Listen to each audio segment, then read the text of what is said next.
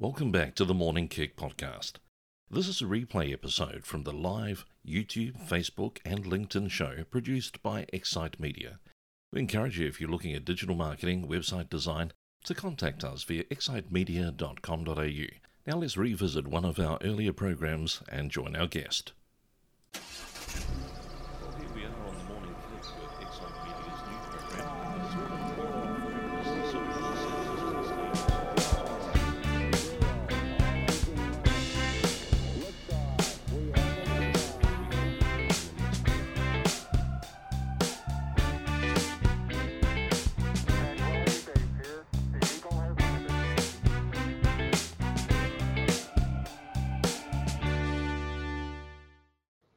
Well, good morning, Kicksters. Welcome back to the Morning Kick, and coming out of the toy shop, the bedroom, wherever you're isolated today, it's good to be able to spend some time with you. And we know that one of the things that a lot of us are doing right now is we're trying to connect remotely. We're spending time on social channels. We're spending time on LinkedIn. Hopefully, we're getting our profiles up to date, getting our websites up to date. And one of the things we thought would be good is to talk to somebody who can help us understand social selling. Now, I'm pleased to invite to the show, this is Tom Martin from the US of A. Tom, welcome to the Morning Kick. Where have we found you this, it's morning for us. What time is it for you? Well, you found me in our home office in New Orleans, Louisiana. It's 4:30 here, so we're behind you, I believe, a little bit. And that's it, Australia, always leading the way. We do appreciate you trying to catch up. That competition pushes us harder. Not a bad thing. Now, one of the things we're going to be talking about, Tom, is your book, The Invisible Sale. And I see that just like a great movie, there's a Pepsi can for product placement. We've got the book in the background there. We're going to circle back around to that and have a talk about it. But, Tom, you speak internationally about social selling, and it's all come out of your own agency. And we saw you on LinkedIn recently celebrating an anniversary. Do you want to tell us what happened for your agency, Converse Digital? Yeah, May 1st, so a few days ago, we made 10 years, which according to the smart people in the world is a major milestone for a small company. If you can get to 10, chances are statistically speaking, you got a much better chance of getting to 20. And so, yeah, we did the best celebration we could in these times. We really couldn't have a party or anything. So we just had a couple of stiff drinks and a nice night and, patted ourselves on the back. Oh, listen, well done. Congratulations. You're absolutely right. It's amazing, particularly those first 1 or 2 years for small business are obviously major milestones you've got to push through. But then getting through to the 10-year, you've definitely got to kind of kick your boots off. Listen, once all this kind of quarantine's over, invite us over for one of those stiff drinks. One of the things that I really like is that when you made sure that you celebrate online, told your friends, told your clients, you said that it was going to be something that you were going to give thanks for. You told people to pray as well. So you're kind of balancing a lot of those different things, celebrating with a stiff drink, but also giving thanks to the universe. Yeah. Well, I mean, I look at it like this, Jesus turned water to wine. So, he just wasn't a bourbon drinker. Had he been, it would have been better for me. But no, I just think that, everything in moderation is fine. But we have a tradition here in the company. I started it the day I started the company. We celebrate everything, not just the anniversaries, not just new clients, but if we have a really good presentation, or if somebody does something for the first time, or if we sell an idea, a campaign, or we just finish a project, doesn't matter. We stop. Usually we have a cocktail and we celebrate. And we take a moment to say, you know what, we did something well today. This was a win. Let's take this because, you're in the service business like I am, web development and all of that. I mean, there's a lot of losses. There's a lot of times that clients say, no, we prefer not to do that. And it's hard. So we just have a really big belief in celebration and gratitude. I just think it makes you a happier person. Tom, I think you've nailed it. And isn't it so easy when we're caught up in the do that we're kind of just doing things by the numbers, we're creating, but we've lost the love for it. And to have a real kind of passion for what you do, you've got to circle back to the party, don't you? You really do. Yeah. I just tell my kids all the time, you can focus on what you don't have, or you can focus on what you do. One makes you miserable and the other makes you kind of happy. So we make a big deal, and I try. I've not been very good at it, but I have the last few years. I try every year to sit down and reflect and pick 3, 4, 5. In this case, this year I did 10 items that were big learning moments for me, or things that I thought other entrepreneurs could benefit from hearing. And so I put those in a post, packaged it up. I think that's what you mentioned you saw on LinkedIn. And it obviously struck a huge chord because it's by an order of magnitude the most popular post I've ever written on LinkedIn. Well, I think there's something about that, that all of us are looking for things to celebrate. And if we can celebrate with friends and things that are happening in each other's lives, that does make a difference. Now, just before we go any further, because I had you on the show, I always invite my guests to have a coffee with me. You've got your coffee cup ready to go. I made sure, because I understand that you may be in need of a new leader, that I had my Commander-in-Chief cup. So if the job's open, give me a call. I'm there. Tom, one of the things we need to talk You may to. get it. Well, listen, do we have a sponsor? I'm happy to help. One of the things, Tom, that we were talking about was how do we actually get into the social selling? And you speak around the world about things like the 5 Ps, and one of those is proximity. I do want to come back to that in a moment. But talk to me about how we can sell within social. There seems to be we talk about separation of church and state. You don't mix politics with church and all that kind of stuff. And then when it comes to social channels, we're concerned that how do we mix the fishing story with the business? And yet within both Facebook, Twitter, LinkedIn, people are actually forming relationships. Can you describe social selling to us?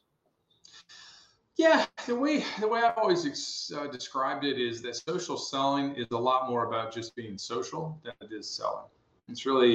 It's the whole sell greatly approach. It's relationship first, and social is a great way to meet people, to build relationships um, that are based on a foundation of mutual admiration, mutual trust. Really finding common ground, making a connection with people, and then once you've got a basis of a relationship, then you can move into the selling piece. And a lot of times then people will invite you to move into the selling piece. I have a story I tell a lot of times on stage I was at an event, and I was just doing my thing. I was just meeting people. I was connecting. I was, trying to get to know people. And a woman who was at a DMO, a destination marketing organization, told her boss, she goes, I really like the fact that he's not selling me, that he's just kind of being cool, but I kind of want to hear the sales pitch. I was like, touchdown. Like, it doesn't get any better than that. That's somebody wanting you to pitch them your shtick. But it's because in that environment, I was the oxymoron. I was the odd man out. Everyone else is throwing business card ninja, and they're telling you who they do and what they do. And I was just, making friends and influencing others. And I think that's what happens in social. You can build relationships, and then it opens the opportunity to sell. And when you flip it, it works a lot better, and it works a lot more effectively. You sell fewer people, but you close more deals.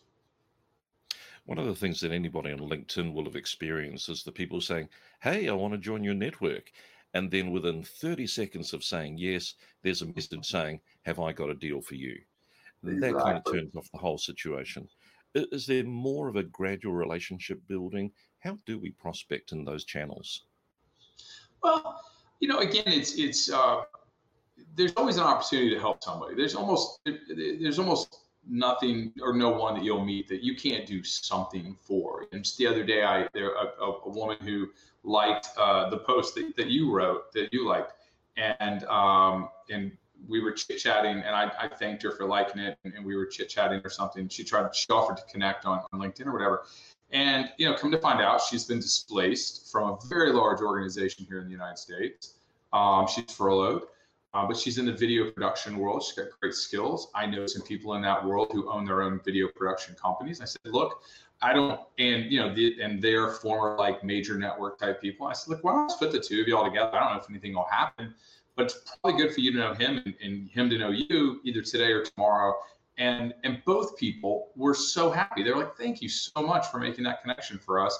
And they hit it off, and I don't know if anything will come out of it, but I promise you, both of them will remember he just gave. He didn't ask, he just gave.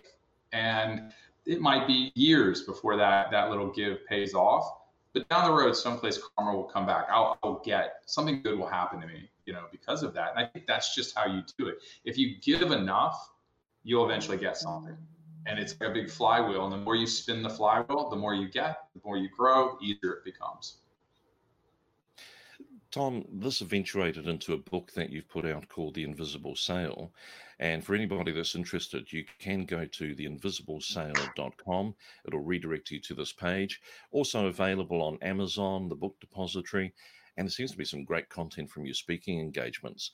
But can you describe for us, Tom, if I go and order this book, and listen, it's great value, people. If you're looking on Amazon, let's quickly flick over to there.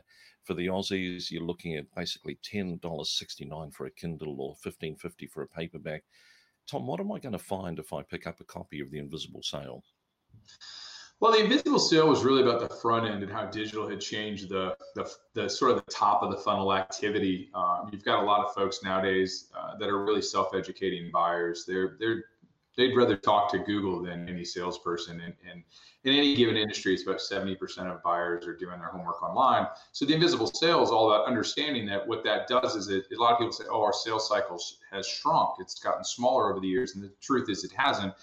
More and more of it's just become invisible because people are doing all of that front end work on their own. Whereas when I got in this business 25 years ago, if you wanted information about one of my clients' products, you probably had to call my client, or you had to get a brochure, or you had to talk to a salesperson. Nowadays, you don't have to do that. You just pick up your phone or you pick up your computer and off you go. And so really that's all about how do you prepare your company to get leads in today's digital environment. And then the next book, which at some point in the future I hope to get out, Sell Greatly, is really much more focused on once you have that individual, they've identified themselves, you know who they are, how do you then sell to them? Because they are a fundamentally different buyer. You know, they've got a lot more information. They consider themselves much more empowered, and they expect we as salespeople to really treat them in a very different way.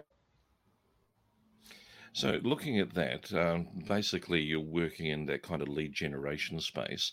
Does the invisible sale offer something for somebody that's in the B2C space? Oh, absolutely, because it's really the same environment. Other than other than like soda pop or gum or coffee, some like kind of more of an impulse CPG type product. You think in the consumer space, travel, hotels, cars, really any purchase nowadays that people are looking for information. They're trying to educate themselves before they make it. Televisions, computers, you name it. Really, the invisible sale, the techniques, the theories, the applications, they all work. There's actually only one chapter in the book that is specifically about sales, like face-to-face human interaction sales. Most of the book is about, there's a whole content section about how to produce the various types of content that you need to live in the invisible sale world. How do you produce more content with less work? There's a long whole chapter about just the philosophy, the scientific research and the underpinnings called propinquity, and how that functions, how that's created, what role that plays. All of those things that are, in fact, the big case study that's in the book is actually a B2C case study. So, do you think the idea of social selling is actually about spending more time online and actually getting those posts out and commenting on other people's posts? If you had to prioritize a salesperson's time, where should they spend it to make effective social selling work? Well, if I was in an environment where my salespeople are not the same as my marketing people, okay, I would say that that salesperson's time is best spent in three places. One is social reconnaissance, that is usually social media, the internet, Google, etc., to really learn about their prospects. Who are they? What makes them tick? What's important? What's going on in their lives? It's especially important today in the COVID world that we're in. The second thing I would tell them to do is spend a lot of time curating content, because that gives them things that they can send to those individuals that are relevant, that are valuable, but that are not about, hey, buy my stuff. And then the third would be just, I would say, commenting, engaging, emailing, little bids to that prospect that says, hey, I see you. I think this is important to you. I want to make a relationship with you. I want to make a connection, find some common ground. I want to build this relationship. Again, I just don't want to sell you. I think if you can go in those three areas, you can be a really good salesman. If I was on the marketing side, I'd say probably a lot of the curation and content creation, because those salespeople need that really good content to serve as a tool, as an outreach device, Basically, I say, you're nowadays you cold call with content instead of a telephone, and that's really an easy thing to do if your marketing people are providing you with the right kind of content. I don't know if you've heard this phrase, Tom, but it circulates a lot of business networks that I'm in, that people buy from those they know, trust, I should say, know, like, and trust. And that seems to be what we're talking about here. If we were doing sales training 20 years ago, the person at the course would be saying it's all about the numbers. You got to make enough calls, you got to send out enough letters, and those numbers are going to add up. Has the principle not changed? It's just that we're about forming as many relationships as we can, or do we need to go deep as opposed to broad? If you ask me, I say go deep. I'd rather call 10 people and close 5 deals than to call 100 people and close 5 deals. And when you go for quality over quantity, that's kind of what happens. But when you talk to sales managers, man, they're all about the numbers. They're all about close every call. And the fourth P, third or fourth P is patience. And that's one of the things we preach, is that if you will take your time and slow down and invest more in each prospect, you'll close more prospects. If you close more prospects, you don't need as many in the funnel, so to speak. So I think that's probably going to be an argument that's going to continue for a long, long time, because there are people who do the number game, and frankly, they do really well with it. But there are a lot more people, I think, that just, for them, that whole number game thing is just soul sucking, soul crushing. It kills them. They're not a fan of it. So if you can give them this alternative opportunity to say, hey, here's a quality over quantity play, what you find is that they can be really, really effective. And all of a sudden, you've got people who you don't normally think of as great salespeople become really great salespeople. One of the things I want the people who are watching the Morning Kick this morning to do is to actually look up Tom Martin, The Invisible Sale, and the 5 Ps. I want them to do their own research and discover a little bit more about what you offer. But can you talk to us about proximity? It's an interesting one when we think of the remote work we're doing. And we're so used to, probably a lot of salespeople, either having somebody across the table or getting on a plane, train, or automobile to go and be across the table. So where does proximity fit in at this particular time? Well, if you go back, if you think about the science of how relationships form, they've been studying this for 100 years in the social science world. And what they found is that the number one predictive variable of future relationship formation is propinquity, which is just a really fancy word for proximity. And if you think about it, it makes a lot of sense. Out of sight is out of mind. The more I can be in front of you, the more I can talk to you, the more you can learn about me. And that's really what it comes down to, the proximity things. It's not just like advertising. You can't just see me a bunch of times. Each time you see me, you kind of need to learn something new about me. Because what's happening is really, it's very mathematical. There's some in your minds, you think about all the people little data points about them. Little facts about them. And somewhere in your mind, a critical mass of things that you like about them trips, and you go, okay, I want to be their friend, right? Or I want to be even more than a friend. Maybe I want to get married, be a business partner, be a client, whatever the case may be. And it's a little early, Tom, but we'll work on that relationship. So it's kind of like dating in a way, right? And so the thing is like you're dating, you go out on a date and you have the same conversation time after time after time. You're not going to get closer to marriage or any of that stuff because you don't learn anything new. So the idea of proximity is make sure that you're constantly in touch or near, or your prospects are running into you via your content, your webinar, your whatever. And each time they're learning something a little new about you, they're finding something they can like. And if they like enough things, then that creates top of mind preference. And when they are ready to buy what it is you sell, or they know someone else who is, they're either going to buy from you or they're going to recommend you. And that's really the secret of it. And that's why that proximity is so important. And as salespeople now, we can't necessarily go face to face, but we can make a phone call. We can have a Zoom call. We can send a gift. We can send a card. There's little things we can do to let someone know, hey, I'm thinking of you. You're important to me. I really want to make sure that you and I do business together, or that we're something together. And the people who will do that will win. The people who are going to just sit back and wait for the call, or they're going to play the numbers game, I think those people are going to lose. I think they're going to lose heavily in the near future. Tommy, you've given us so many gems today and lots to work on. But what I really appreciate is that everything you've told us is within reach. It's not difficult. It's just that we've got to change our paradigm and actually be thinking about the other person. And I think once we start to do that, sales will come. You're absolutely right. Well, thanks very much for being on the Morning Kick. Looking forward to maybe catching up and having you on again in the future. And you're always welcome in Australia once these bubbles burst and we can start traveling again. It'll be good to meet you at some point. Well, it is the bucket list country for me. It's the one I've always wanted to go to. So I will gladly come at any point that someone wants to invite me. And I hear there's a few street parties to be had in Louisiana, so we'll make that happen at some point in the future. Come on Thanks down. very much for your time.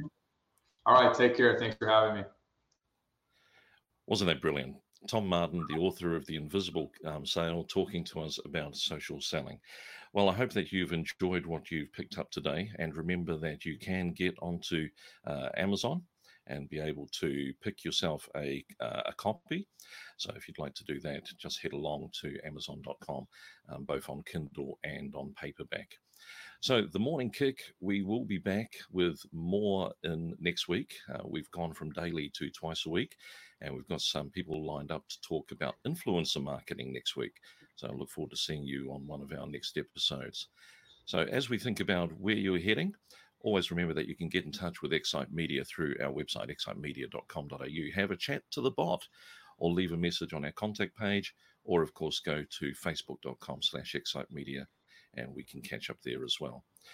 Thanks very much. Enjoyed our time this morning. Tom Martin was brilliant. Do have a look up Tom Martin, The Invisible Sale, and the 5 Ps to learn more about social selling.